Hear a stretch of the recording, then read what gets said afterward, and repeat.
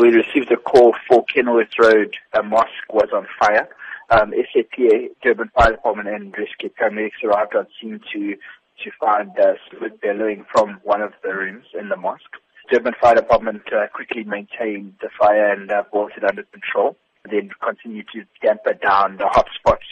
Fortunately, there was no injury sustained during the fire, and SAPS and Durban Fire Department are investigating as to what exactly caused the fire. Nobody was in the room when the fire did break out. As much as you say there were no injuries on scene, were there any people around the mosque at the time that may have suffered from smoke inhalation? There was no one that approached our ambulance, our paramedic team that was there, complaining of any sort of injury. I'm not sure who was actually at the mosque at the time. However, there were people from the mosque that were on scene whilst we were there as well. But there was absolutely no injuries sustained.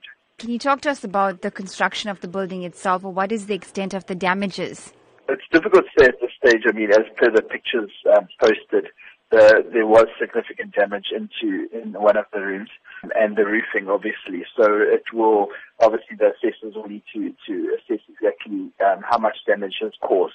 But fire, when there's fire, it's 90% structural damage as well. So I think there was quite severe damage to the premises itself.